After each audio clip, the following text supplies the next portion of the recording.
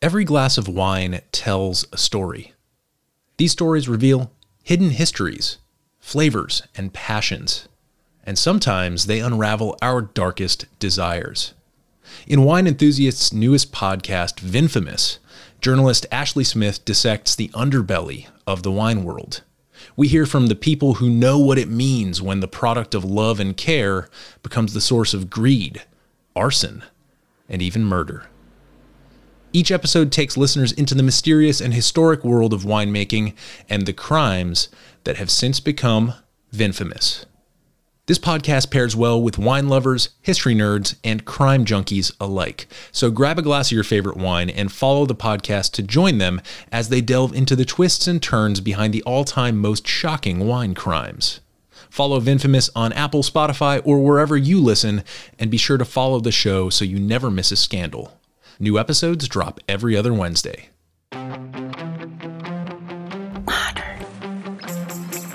Modern.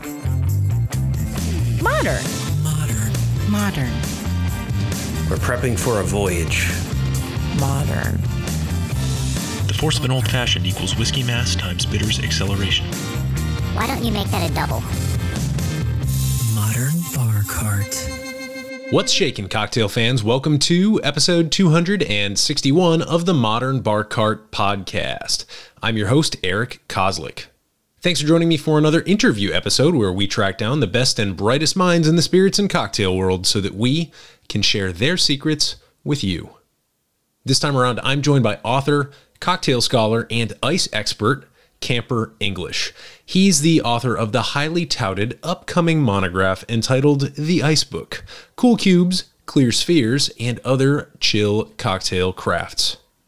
Now, we've covered ice on this podcast before, but it's been a while. It was I think maybe episode 12 or something. So we're due for a refresh. And with this new book, Camper is offering up a definitive and comprehensive set of best practices and specific DIY projects that will dazzle your friends and family next time you have them over for drinks. And hey, if you're short on family and friends, there's always the folks on Instagram to impress. But before we dig into the wonders of directional freezing and all it has to offer the home bartender, let's take a brief pause so that you can make yourself a drink. This episode's featured cocktail is Navy Grog. To make it, you'll need 3/4 of an ounce each of fresh lime juice, white grapefruit juice, and club soda, and 1 ounce each of Gold Demerara rum, dark Jamaican rum, white Cuban or Puerto Rican rum, and honey mix, which is essentially simple syrup, but instead of 1 part sugar and 1 part water, it's 1 part honey and 1 part water. Combine these ingredients in a cocktail shaker with cubed ice, give them a good hard shake, and strain them into a large double rocks glass containing an iconic Navy Grog ice cone. What's a Navy Grog ice cone, you may ask? Well, it's the primary reason we're featuring this drink in this particular ice-focused episode. According to Beach Bum Berry, our world's most definitive of tiki resources, quote, "During World War II, Don the Beachcomber came up with the Navy Grog, one of his most popular and most copied faux Polynesian punches. A large part of the grog's appeal was its signature garnish, a cone of ice packed around the straw, which both chilled the drink and transformed it into a conversation piece cocktail. Hundreds of tiki bars once glammed their grogs this way, but now it's a lost art. Over 20 years ago, ex-Beachcombers bartender Tony Ramos, who used to make Navy Grogs for Frank Sinatra at the Palm Springs Don the Beachcombers, revealed to the Beach Bum how tiki bartenders originally made the cone. The Bum passed this secret along to the folks at Cocktail Kingdom, who have now faithfully recreated the bespoke metal mold and poking rod used during tiki's 1940s through 1970s heyday. Here's how it works. Tightly pack the metal mold with finely shaved snow ice. You can make snow ice by running crushed ice through a food processor or a snow cone maker. Next, run the poking rod through the center to make a hole for the straw. Then gently remove your ice cone from the metal mold and place the ice cone upright in your freezer. Let that cone freeze for a minimum of 4 hours until it's frozen solid. When ready to use, remove the hardened cone from the freezer and slide a straw through the hole." End quote. What I love most about the Navy Grog's signature ice piece is that it's both functional and whimsical, part ingredient and part utensil. It also operates courtesy of one of water's most interesting physical properties, its variable surface area. By starting with shaved ice, the Navy Grog ice cone guarantees that those little chips will immediately start melting because of how much surface area they have, how much air is getting in touch with them. And they're going to do this like right away. Right? Immediate melting, which isn't generally what you want with ice, but because this all gets packed together in the cone mold, then refrozen in the freezer, the portion of the ice that has melted suddenly becomes the glue that holds the structure together in the end. And P.S., in case you don't feel like springing for a fancy bar tool from Cocktail Kingdom, you can achieve pretty much the same thing by plugging the bottom of a narrow kitchen funnel and using a chopstick to poke the hole for your straw. So, now that you've got a new tiki ice project to break out next time you batch up some Navy Grogs, let's turn our attention back to the interview. In this frosty deep dive with cocktail scholar and author Camper English, some of the topics we discuss include the story of Camper's initial tumble down the ice rabbit hole, originating at the legendary New York bar Milk and Honey and resulting in a whole slew of at-home experiments designed to test the thermodynamics and ergonomics of freezing water. The theory and methods behind directional freezing, and why Camper insists that you can make clear ice using pretty much any set of tools if you just understand what makes this approach work. What we can learn from the way that lakes freeze over in winter, including the structure of crystal lattices and the impact of freezing speed on trapped air bubbles and ice clarity. Then, of course, we dig into some of the techniques and projects from the ice book, including ice tempering and shaping, colored ice, patterned ice, and even freezing objects and garnishes inside of ice cubes.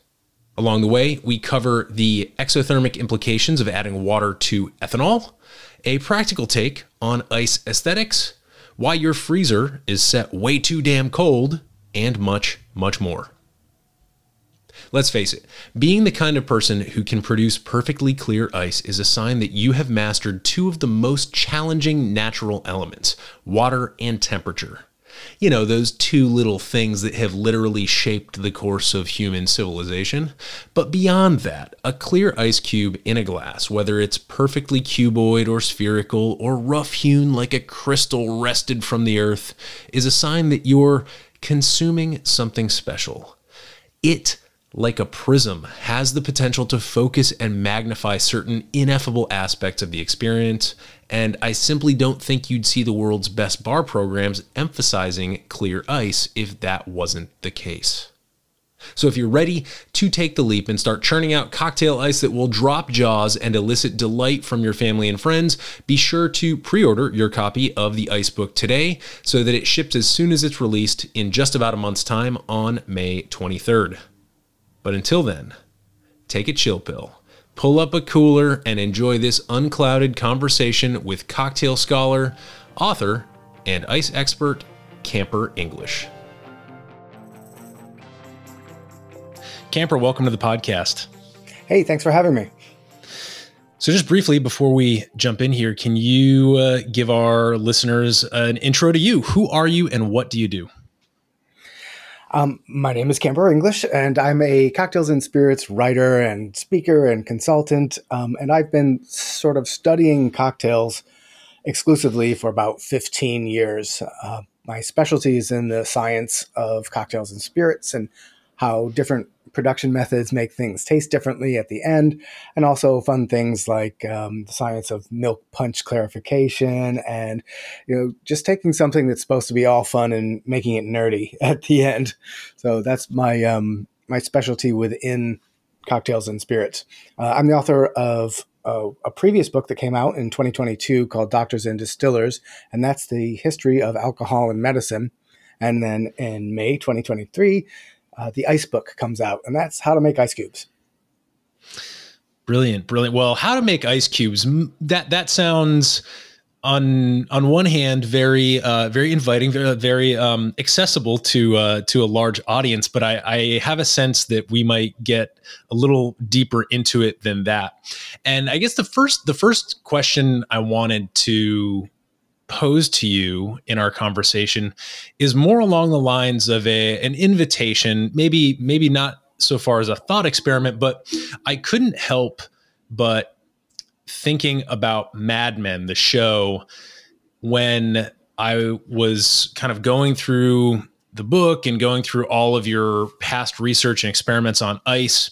And I wonder if you might be interested in taking the role of Don Draper here and pitching us an ice utopia, right? Because everybody who listens to this podcast, whether they're a bartender or a distiller or a home drinks enthusiast, we all use ice in our drinks. And I want you to paint us a picture of the perfect world, the world in which all the bars and all the home bartenders are operating at their peak ice game. So I don't know if you're game to entertain that experiment, but it'd be amazing for you to paint me the picture of an ice utopia. Oh, sure. Well, dig, if you will, a picture.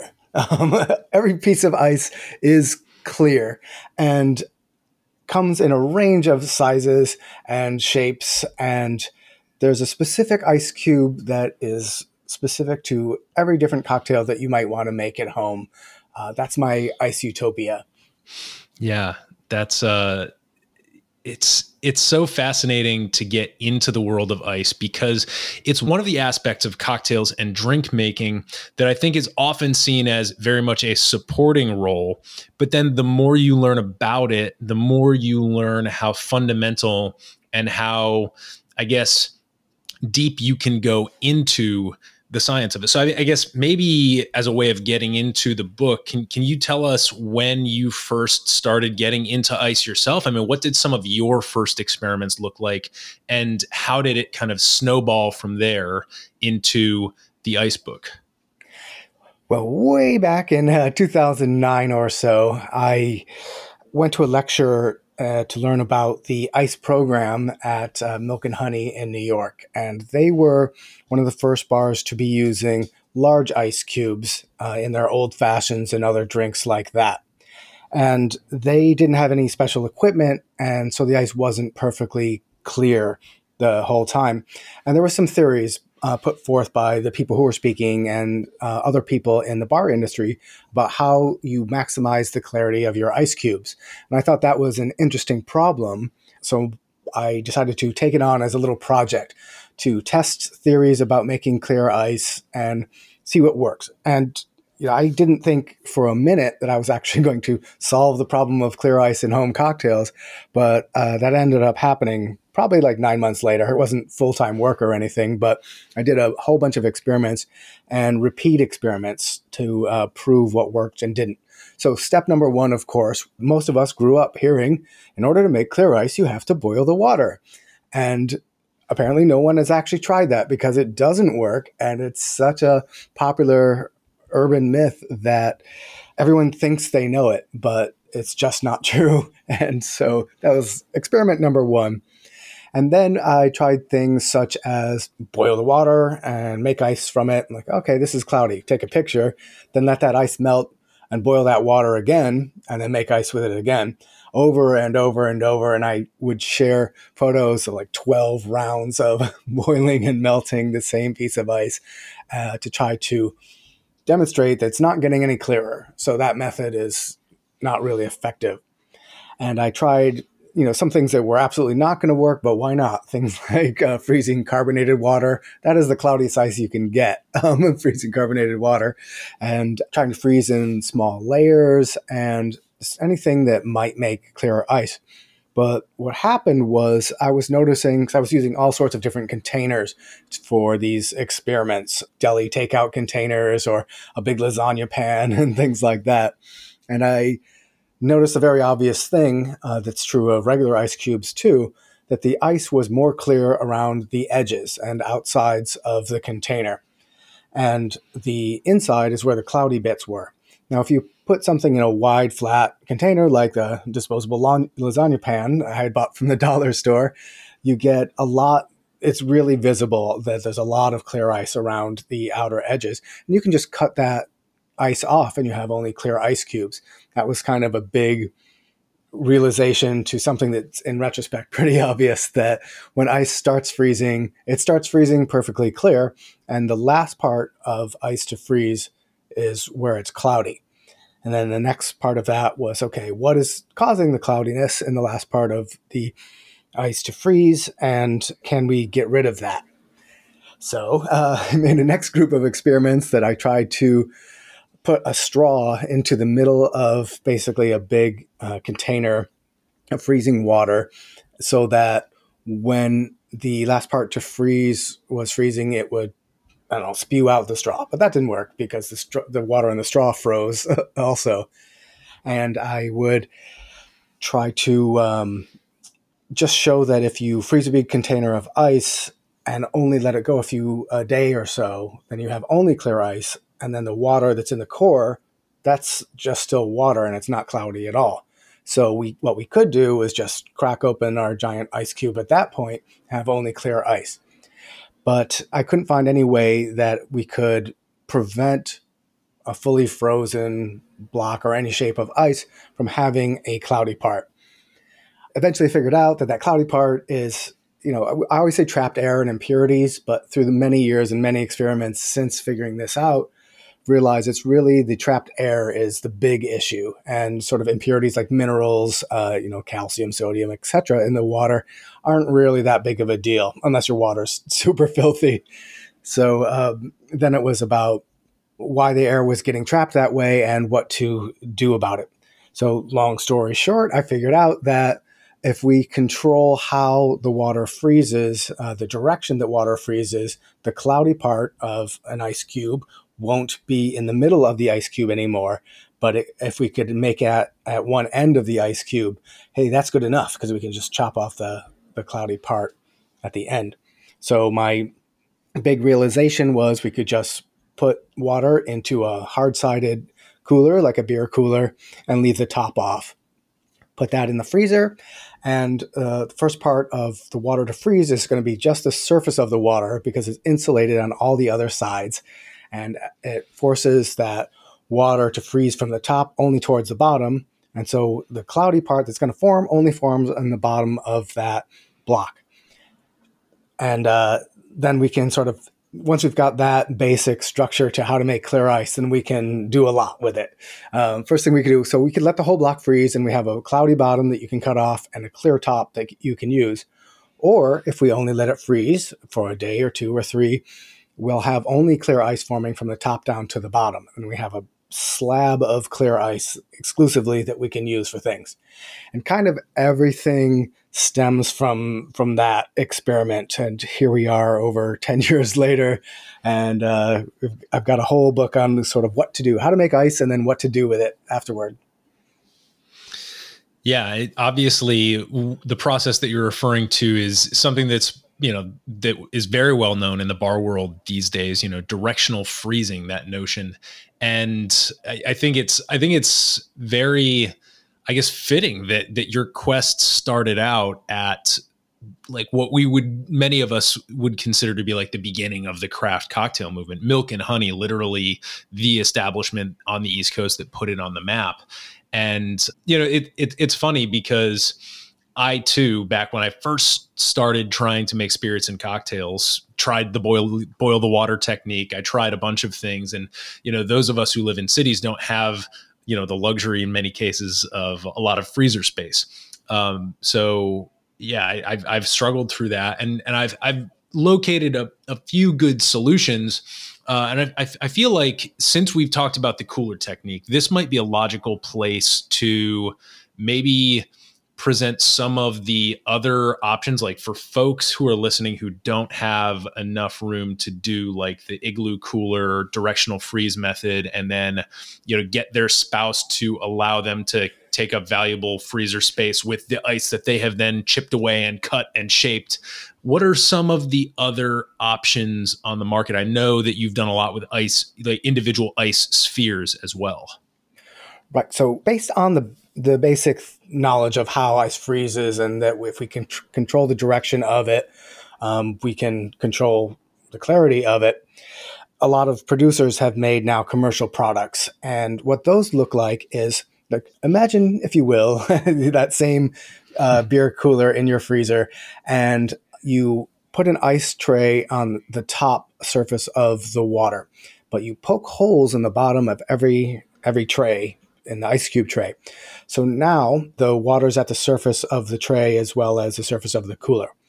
The water will start freezing clear as it does, and as it freezes clear, pushing down to cloudy, it actually pushes out that trapped air in the tray into the water reservoir, essentially beneath the holes in the tray.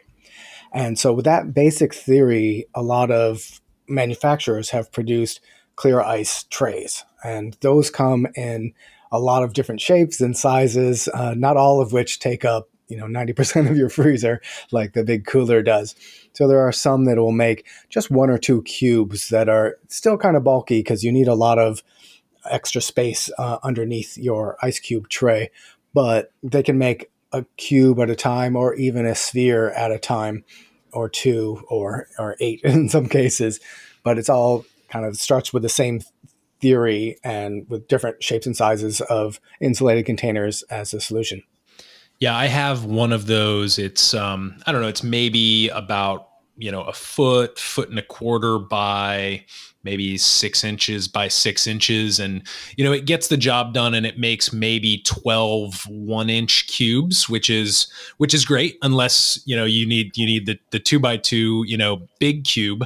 But yeah, it works like a charm every time. The only thing that I've found, I don't know if you've encountered it, but the one thing I find with those particular devices is that they are much easier to use if you set a reminder for yourself on your phone or a calendar reminder to actually extract it before they are completely frozen solid. I don't know if you've encountered that. Oh, yeah, absolutely. That's like a very important thing to do, and we always forget. And I think of several places in the ice book coming out, I say, now, step 1, step 2, whatever, put it in your freezer, set an alarm, because it's, we're prone to forget how long things are freezing. I mean, I've been at this for a long time, and I'm constantly like, has it been 2 days or is it 3 days? And if I let it go too long, everything freezes solid.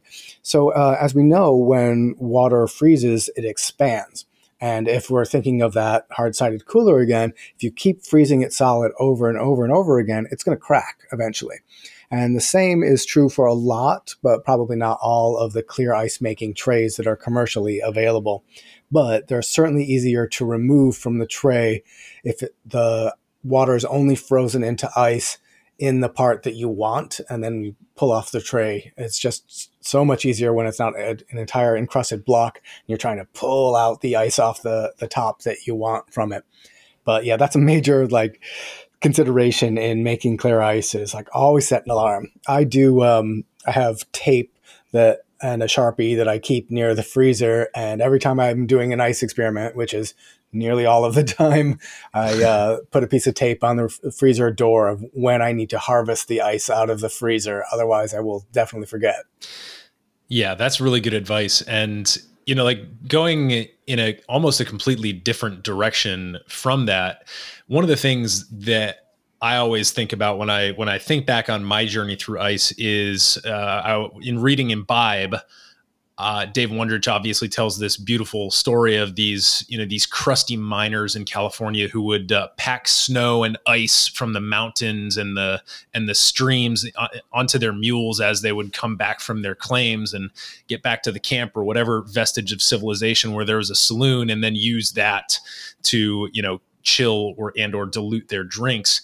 And it strikes me that in doing all of this research, I'm sure that you've gone back in history, back to the time when, we were actually cutting clear ice straight out of lakes. And I'm wondering if there are any tidbits or any learnings that you were able to glean from the historical ways, the maybe actual Freon freezer ways that we use to harvest and transport and shape ice. I don't know if there's anything that jumps out to you. Well, in studying the history of ice harvest, when I was trying to figure out the whole thing that becomes known as directional freezing, I was thinking, well, why are ponds clear often? If you go ice skating, sometimes you're watching fish swimming around underneath you. And so that, along with the observation that ice was clear at the edge of the tray as it's freezing, led me to sort of help. It all came together to figure out I could use a cooler for it. Because I wasn't sure what it was about a pond that was making the ice clear in a pond. Is it large surface area? And that's how I got to the lasagna pan, and that's how I got to directional freezing. But I didn't really fully understand that it was that in a pond, it's the water is freezing from top towards the bottom as well, and it's just insulated underneath by planet Earth. And so that was helpful. And initially, before the nomenclature of directional freezing became sort of settled, I would sometimes call it the pond method or the cooler method. And then kind of just everyone coalesced upon the phrase directional freezing because it explains what is happening rather than the method of achieving it. And that's been, I think, helpful for everyone because you kind of get it when you hear directional freezing, like, oh, okay, you're freezing in one direction. So that was one thing that looking at nature was helpful. But then also I read an amazing book called Ice by writer Mariana Gosnell. And it's like this 500 or so page book about how nature works. And in the first chapter, she goes to a lake and gets a house and she watches the lake freeze over. And she talks to scientists about how it's freezing and what's going on. And it's really complicated because we know water changes density, the colder or warmer it is. And as it's approaching the freezing temperature, it's floating and sinking, and it makes ice freeze clear in the way that it does based on its physical properties, which are way too complicated to explain right now. But that was also helpful in thinking about, once I had figured out the method, but then trying to figure out, well, what's really happening there. And it's the way that the water molecules lock together to form a crystal to make an ice crystal. And they push out anything trapped in them because the crystal lattice is kind of too tight to hold these trapped air molecules in them. And so it actually pushes things out of the way. And that makes sense as to why ice freezes the way it does. And also, as the author noted in that book, if a lake freezes really slow, the ice will be really clear. And if a lake freezes fast, the ice crystals form, and they'll form like right around air bubbles and minerals and pockets like that. So scientists can look at a lake and tell you how if it was like really cold, really fast, or a slow freeze in it. And that was also very useful to my understanding of how ice freezes. And also, if we want to make better ice in our home freezer, to understand that the warmest temperature that we can get that's still beneath freezing temperature is ideal, because it's going to make the most clear ice because it's forming the slowest. And so a lot of people, if they're struggling with making ice in their home freezer, I'm like, is your freezer jacked all the way to the coldest setting? Maybe rethink that. Maybe that's unnecessary. And your ice will be better if you turn it up. Yeah, that's, you took the question and answered it before I even had the chance to ask it, because I was going to say, I am one of these folks who grew up a skating on ponds.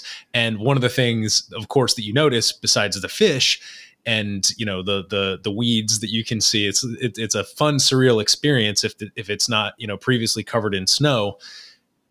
But you also see these, in many cases, these large bubbles that are trapped. And so the explanation of the speed of the freeze makes complete sense there. And, I was also kind of answering it in my own mind by saying like, whoa, okay, like if I'm skating on a pond, I'm essentially skating on a large, shallow-ish shaped ice cube.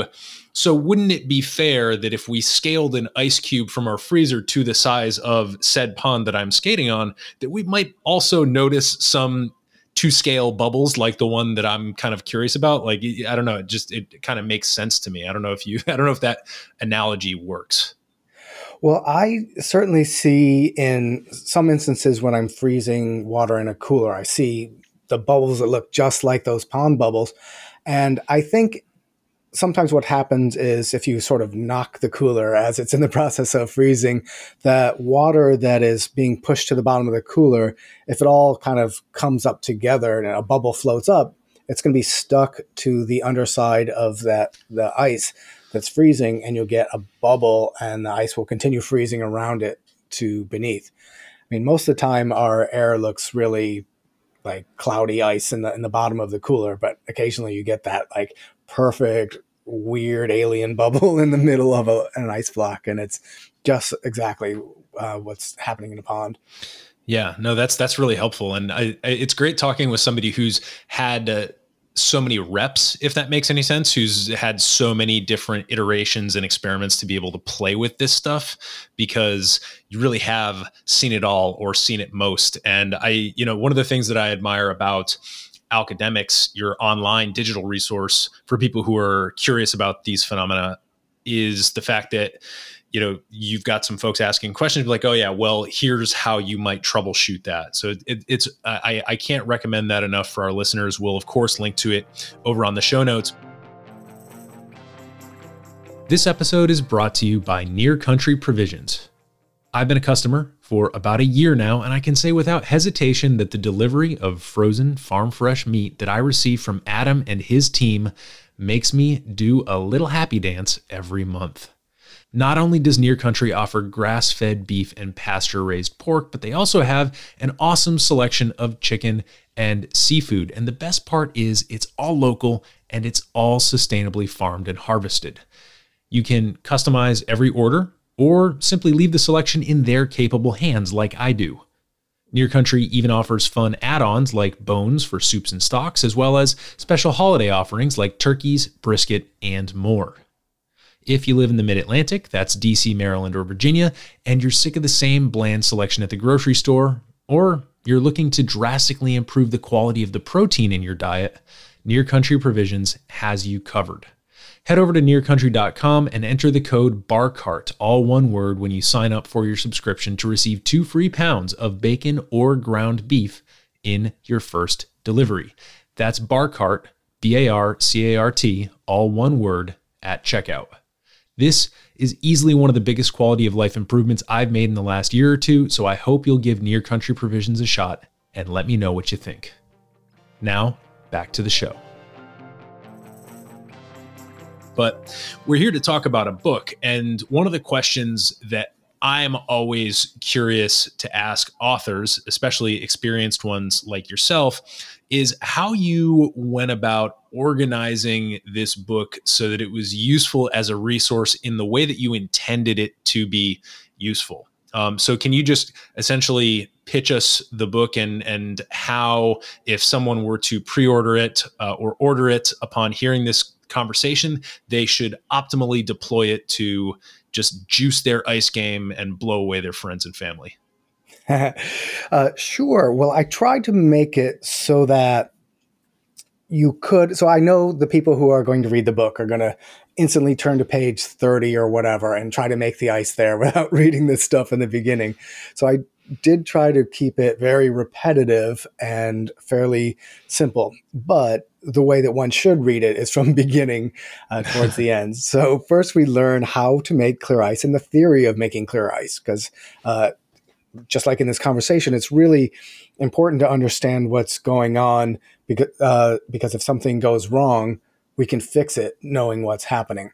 And so there's a lot of pages of troubleshooting in the book because I get messaged on every social media platform possible about like, hey, I'm having a problem. And people will just send me pictures of their ice to troubleshoot online. And that actually takes up a lot of my time. But I've learned a lot because not everybody's water is the same. Not everybody's freezer is the same. Not everybody's freezing container is the same as insulated in the same way. And so learning from other people's experiments, I've learned a lot more general theory. So I'm always like, okay, problem number 1 is your freezer too cold. Problem number 2 is is, do you have kids who are like pulling out ice cream and then slamming the freezer door closed? Because that's how you get bubbles in your ice block. And then some other theories, like if your cooler is setting on a shelf with where the bottom isn't against a solid surface, but against a rack, let's say, then it's getting a lot more air exposure and it can start freezing from the bottom to the top, even though the container is insulated a bit. So maybe you want to just put a towel down before you put your cooler down. And that was an issue that I was talking to someone yesterday about, who messaged me on Facebook. So I provide that, the base information and then the troubleshooting. And then we go into everything that we might do to make clear ice. And then our sort of phase 2 of the book is what to do with the clear ice now you've made it. Because particularly if you're making a slab of ice in a cooler, you've got a big slab of ice and now you got to cut it up because that doesn't fit in a cocktail glass as a 12-inch by a 6-inch or whatever slab. And so how do we cut up that slab? What's the easiest and most efficient and fun way to do that? And then cut it into different shapes and carving ice diamonds and different ways to use that ice. And then, as we were talking earlier about the commercial ice cube trays, we can make those ourselves by poking holes in the bottom of silicone ice cube trays and suspending them in our cooler. And there's a few different ways to do that, which I cover, and some are more efficient than others. And then we can use sort of novelty silicone ice trays, like, say, the alphabet trays, poke holes in the bottom of those, and now we have shaped ice in the alphabet that comes out perfectly clear. And so there's a lot of ways to hack other products that are out there. And then after we've done that, then I do go into some ice that is not clear, that is colored and flavored. But a lot of the middle of the book is freezing objects inside the middle of ice cubes. And some of the most spectacular pictures in the book, like the cover shot, is a martini olive on an ice pick. And the pick goes through a big cube and the olive is frozen in the center of the cube. And it's sort of like, kablam! That's what we can do if you know what you're doing. And I have all sorts of things. I've frozen in spheres and spears and not so much ice diamonds yet, but I'll get there. And ways to also pattern our ice now once we have made clear ice. So we can put things inside a cube and we can put things on the outside of the cube. And the whole book, I call it like arts and crafts that you can drink at the end, because that's really what it is. I don't think, any of this ice is necessary. It's all just awesome. It's a fun project, and I'm continually, like, I'll wander stores when I travel or just in a different part of town that might sell like little souvenirs, and I'm like, what can I freeze into an ice cube? And that's how I walk around stores these days. Like, what's small and funky looking, and what can I do with that?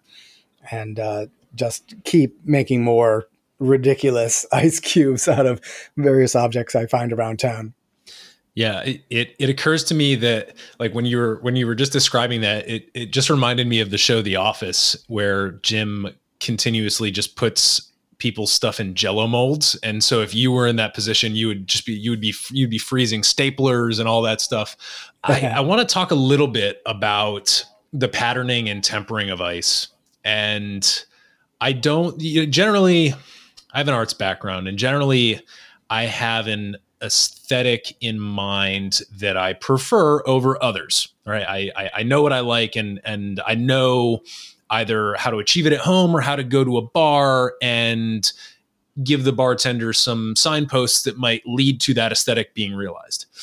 But with ice, it's so malleable, not literally, but there's so much you can do with it that I don't know that I've really centered on the one or two methods of shaping it that are the most appealing to me, because I can imagine, like, I feel like it's a very Japanese approach to, like, take a very rough chunk of ice and then, kind of carve it down into a sphere, but not a perfect sphere, something with perhaps a little bit of wabi-sabi to it. On the other hand, there are these beautiful kind of ice patterners that are, as you said, you've said in the past, kind of dominating the Drinkstagram, where you can create the crosshatch patterns or these different patterns on ice that are very, very clean. And it's almost like, taking the patterns that we would use on our glassware and flipping it inside out. And so the pattern's actually on the ice instead of in the glass. And so I don't know which of those is more appealing to me, but do you have a theory of ice aesthetics and when certain aesthetics are deployed optimally? Is that a weird question? I don't know if there are two weird questions when it comes to ice. I've got most of them, although that might be a new one. I don't know that I would say. I think if you're trying to show handcraftedness and you've got a hand-carved sphere and it's a little bumpy on the surface, and they do that in some bars in the country, and that was made with an ice pick. That's very special and handcrafted, and it just sort of it tells you something about where you are and where you're drinking. And the ones that are, if you use the ice ball press, which is a big, heavy metal press with a hole in the middle, and you put a block of ice in there, and the top comes down and just presses it and melts all the water except for the sphere in the middle. Those spheres come out so delightfully, perfectly round, and the surface is perfectly smooth, and they're very aesthetically pleasing in and out of the glass as well. But it's not necessarily saying the same thing that a hand-carved sphere is as far as at service. Now, is one of those better than the other once it's in the drink? I do not think so. I think if they're the same size, it's fine. When it comes to the patterned ice, like the crosshatch ice and things, those don't last forever in the drink. And so what we want to do when we're putting those in the glass is to have the most dramatic pattern on top, and to be filling our glass so that it's above the surface of the water, and it's going to last the longest. I have had some sort of internet pushback by people who see this ridiculous patterned ice, being like, okay, you've just created extra surface area by making this pattern that's going to melt faster than this big ice cube that, its job is to melt slowly. I'm like, yeah, fair, but it also looks awesome. So why not? Yeah. Well, actually, surface area brings up a whole separate set of things. And I don't know that you've gotten into this, but, one thing that I recently learned about was the, going back to the Japanese aesthetic, was something called the hard shake. And obviously, whenever we're shaking ice in a cocktail tin, the harder you shake the ice, the smaller the ice is when it goes in there.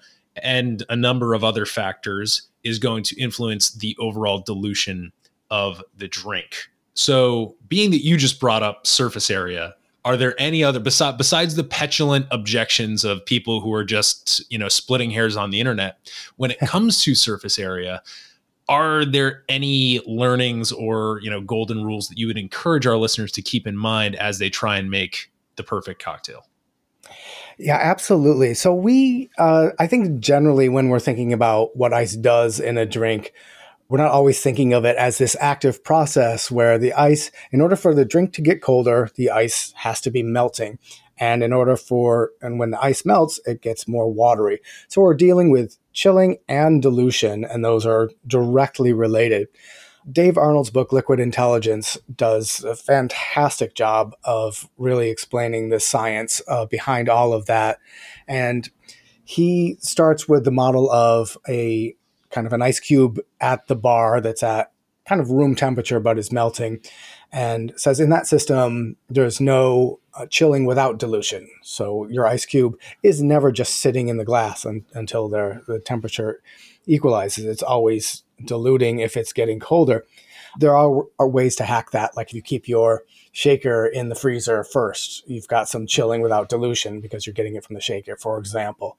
So if we think about, say, a mint julep versus an old fashioned on a big sphere or something like that, we have the mint julep has a lot of small pieces of ice, which means overall there's a ton of surface area, which means a lot of fast melting and rapid dilution.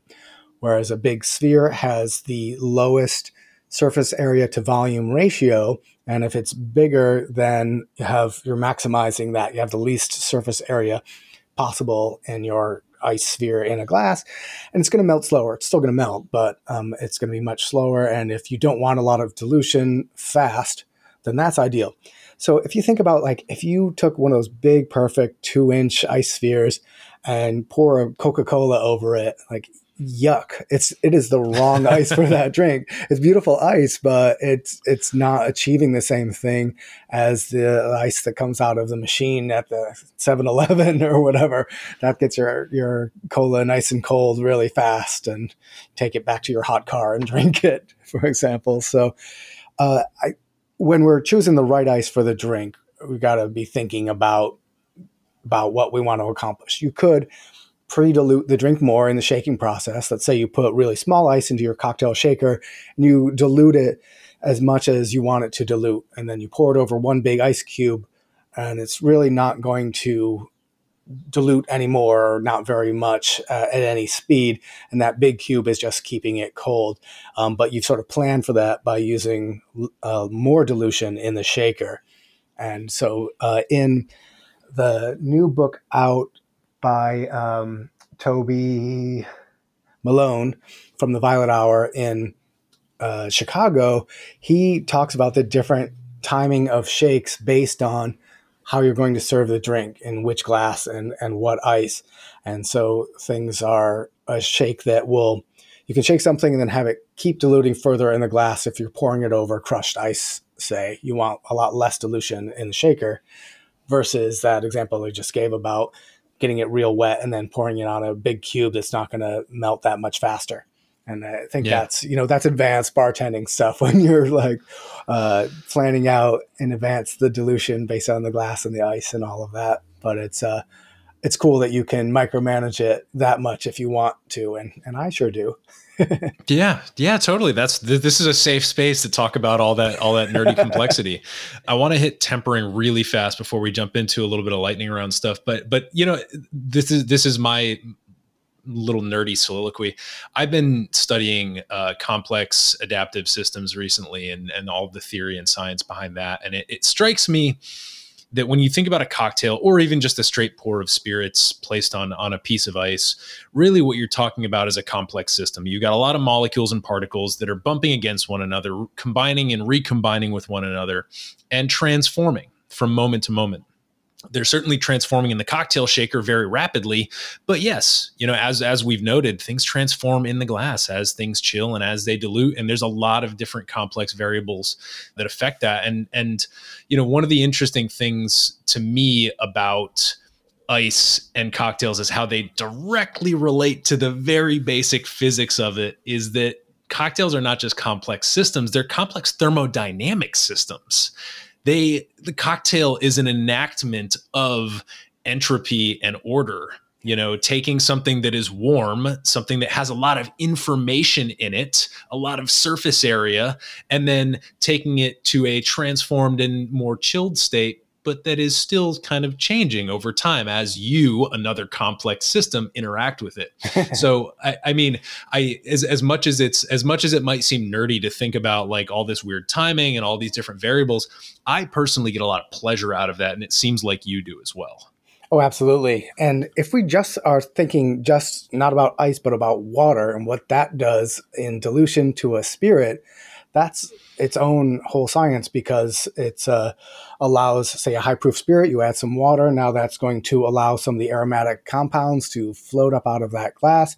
If we were diluting a barrel-proof spirit down to 40% ABV at our cognac distillery, say, there's long, slow processes in order to do that. You don't just dump a bunch of water in your cognac, or actual chemical changes happen. You get saponification. It tastes like soap at the end. So you use cool water slowly. And in the case of cognac, they actually, over the years, they take it out of the barrel, dilute a little bit, put it back in the barrel, take it out of the barrel, dilute a little bit more, because they know what the final proof is going to be. And all of that chemistry and physics that's going on there is fascinating. That it's an exothermic reaction to add water to alcohol, and distillers have to be wary of that. Now, I did do a talk at Tales of the Cocktail one year about water and cocktails and spirits, and we did a little experiment where do you add whiskey to the water or water to the whiskey, and how does it taste a little bit different one way or the other way? And that was pretty interesting, even if we're maybe like we're projecting an answer on it. Like when using like a half ounce of whiskey in a glass compared to an entire barrel's worth of whiskey, you can really watch the temperature raise when you add a water to it. You stick a thermometer in there. But if you're a fan of whiskey that's diluted a little bit with water, try it one way and the other way, and see if you think the aromatics change in one way or the other way. Yeah, so how about that? Yeah, that is quite something. I mean, the wonders never cease when you're in the world of spirits, cocktails, and all this crazy science. Quick note on tempering. This is something I came across really recently. I know we're running up on time here, but if you had to explain what tempering is and how to achieve it and when to achieve it, basically to explain it to like a 5-year-old, how would you explain the notion of tempering ice to somebody who's just starting on their home bartending journey? Sure. Well, tempering the ice is basically leaving it sit out at room temperature until it warms up a little bit. Because if we take our ice directly out of a cold freezer, if you think about dropping that immediately into a glass, you can hear the sound in your head, like the crackle of the ice cracking, because we've gone from real cold to warmer, and it causes the ice to shatter. Because remember, it's changing density as water freezes into ice. And when people are cutting up ice at home, and this is where tempering really comes into play at bar programs, the sort of best practices, according to people who do it a lot, is to take your block of ice out, let it sit out. So ice in your freezer, if it's clear ice, it'll look super clear. You put it on the counter, and after 5 minutes or so, it'll be frosty all over the surface. And we want to wait longer until it's the surface is no longer frosty, and then it looks sort of clear and wet sitting out. That's a good time to start cutting up that ice if we want to have it not shatter in the process, and we want to have nice straight cuts when we're cutting a block into cubes. On the other hand, if you want to just have clear ice that you smash up into random size ice cubes, just pull it right out of the freezer and start bashing away with a big ice pick and you will achieve that. Very nice. Very nice. Well, when it comes to the tools and the techniques, we will direct our listeners, of course, to your book. The full title, for those of you who want to punch it in your phones right now, is The Ice Book, Cool Cubes, Clear Spheres, and Other Chill Cocktail Crafts. When will that be launching and available for either pre-order or direct order? The book is available for pre-order now on your regular retail websites, or you can always walk into a local bookstore and ask them to place an order, and they'll call you when it comes in. The official publication date is May 23rd, 2023, although I'm under the impression that if you order it earlier, it might just show up earlier. It's very confusing, but so you might get it earlier than May 23rd, but after May 1st sometime. But the 23rd but the latest. Beautiful, beautiful. As I mentioned, we'll have links to that over on the show notes page at modernbarcart.com/podcast. And now just a couple of quick lightning round questions. The first one is, we've been talking about ice this whole time. We've been dancing around spirits and cocktails. Now's when we get actually into it. You got a desert island scenario, no prospect of rescue. Interpret the rules of your desert island however you please. Some people are survivalists. Some people are idealists in this situation. You get one bottle of straight spirits and one cocktail that you either have on draft or all of the ingredients to make. What is your bottle and what is your cocktail? Let's see. I'll do my cocktail first because this island is hot in my brain, and so I'm going to need gin and tonics. That's also going to prevent malaria. So it's just smart thinking on my behalf. But as far as a bottle, lately I'm just drinking so much bourbon, and I don't have a one specific bottle when it comes to that bourbon that I want in my head, but we'll just say a bottle of Bottled and Bond, so 50% ABV bourbon. Let's say that George Dickel 13-year-old bottle Lindbond, because that came out a couple years ago and was delicious. Mm-hmm. Very nice. And, you're covering all your bases there. You got your clear, refreshing, and you got your darker, contemplative spirit. Yeah, I know what I'm doing. Yeah, exactly. All right. Last one here. Cocktail with anybody in the world, past or present. Who would it be? Where would you go? What would you sip on? You can also describe the ice if that's something you want to do, but just kind of paint us a picture. Boy, let's see. Let's do Louis Pasteur because in my last book, Doctors and Distillers, I learned what an amazing genius he was and how he had like 3 different eras of solving world problems, and I think is one of the most effective smart people in history. Even though I don't speak enough French that I would probably understand him, but he would be someone historically who I would love to meet. What are we drinking? Well, he did studies on fermentation in beer and wine, and actually taught the world, pasteurization, of course, but also how to prevent the spoilage of beer and wine. So I'd have to go, despite the fact I'm not a beer guy, I would be drinking beer with Louis Pasteur. Very nice. Very nice. Well, we can assume the Star Trek Universal Translator for you, so you could have a nice conversation. But Camper, I really appreciate your time. I appreciate your enthusiasm as somebody who shares the enthusiasm without as much technical know-how or iterative practice as you. Definitely a huge admirer. And for those of you who are listening, we just scratched the surface here. We just hit that first level of directional freezing, and there's still a huge reservoir of water that you can dive into and observe as it freezes in the rest of the book. So I would encourage you to hit the link in the show notes or check out the Ice Book wherever you purchase your books. And Camper, I want to thank you for being a guest right here on the Modern Bar Cart podcast. And thank you for having me.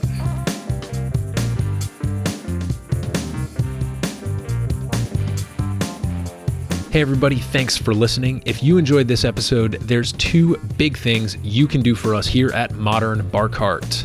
One would be to tell your friends and family if you think they'd enjoy listening to us talk about cocktails.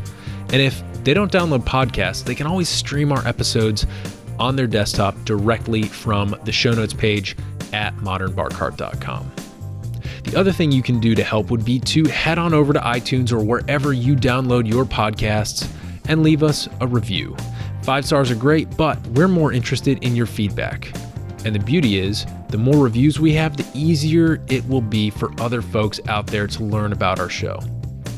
We're trying to start a cocktail revolution here, and by spreading the word, you're helping us fight the good fight.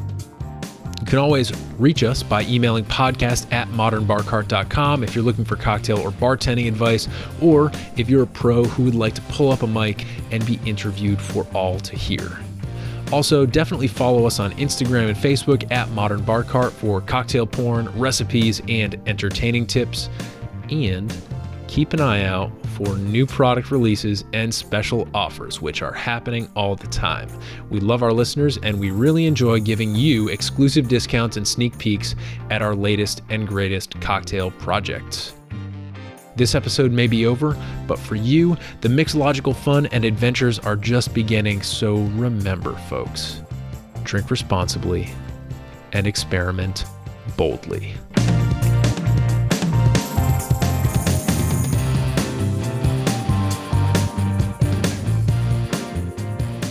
This episode was made possible with editing and sound design by Samantha Reed, Ice Insights courtesy of Camper English, and a little bit of interview magic by yours truly. This has been a Modern Bar Cart production, copyright 2023.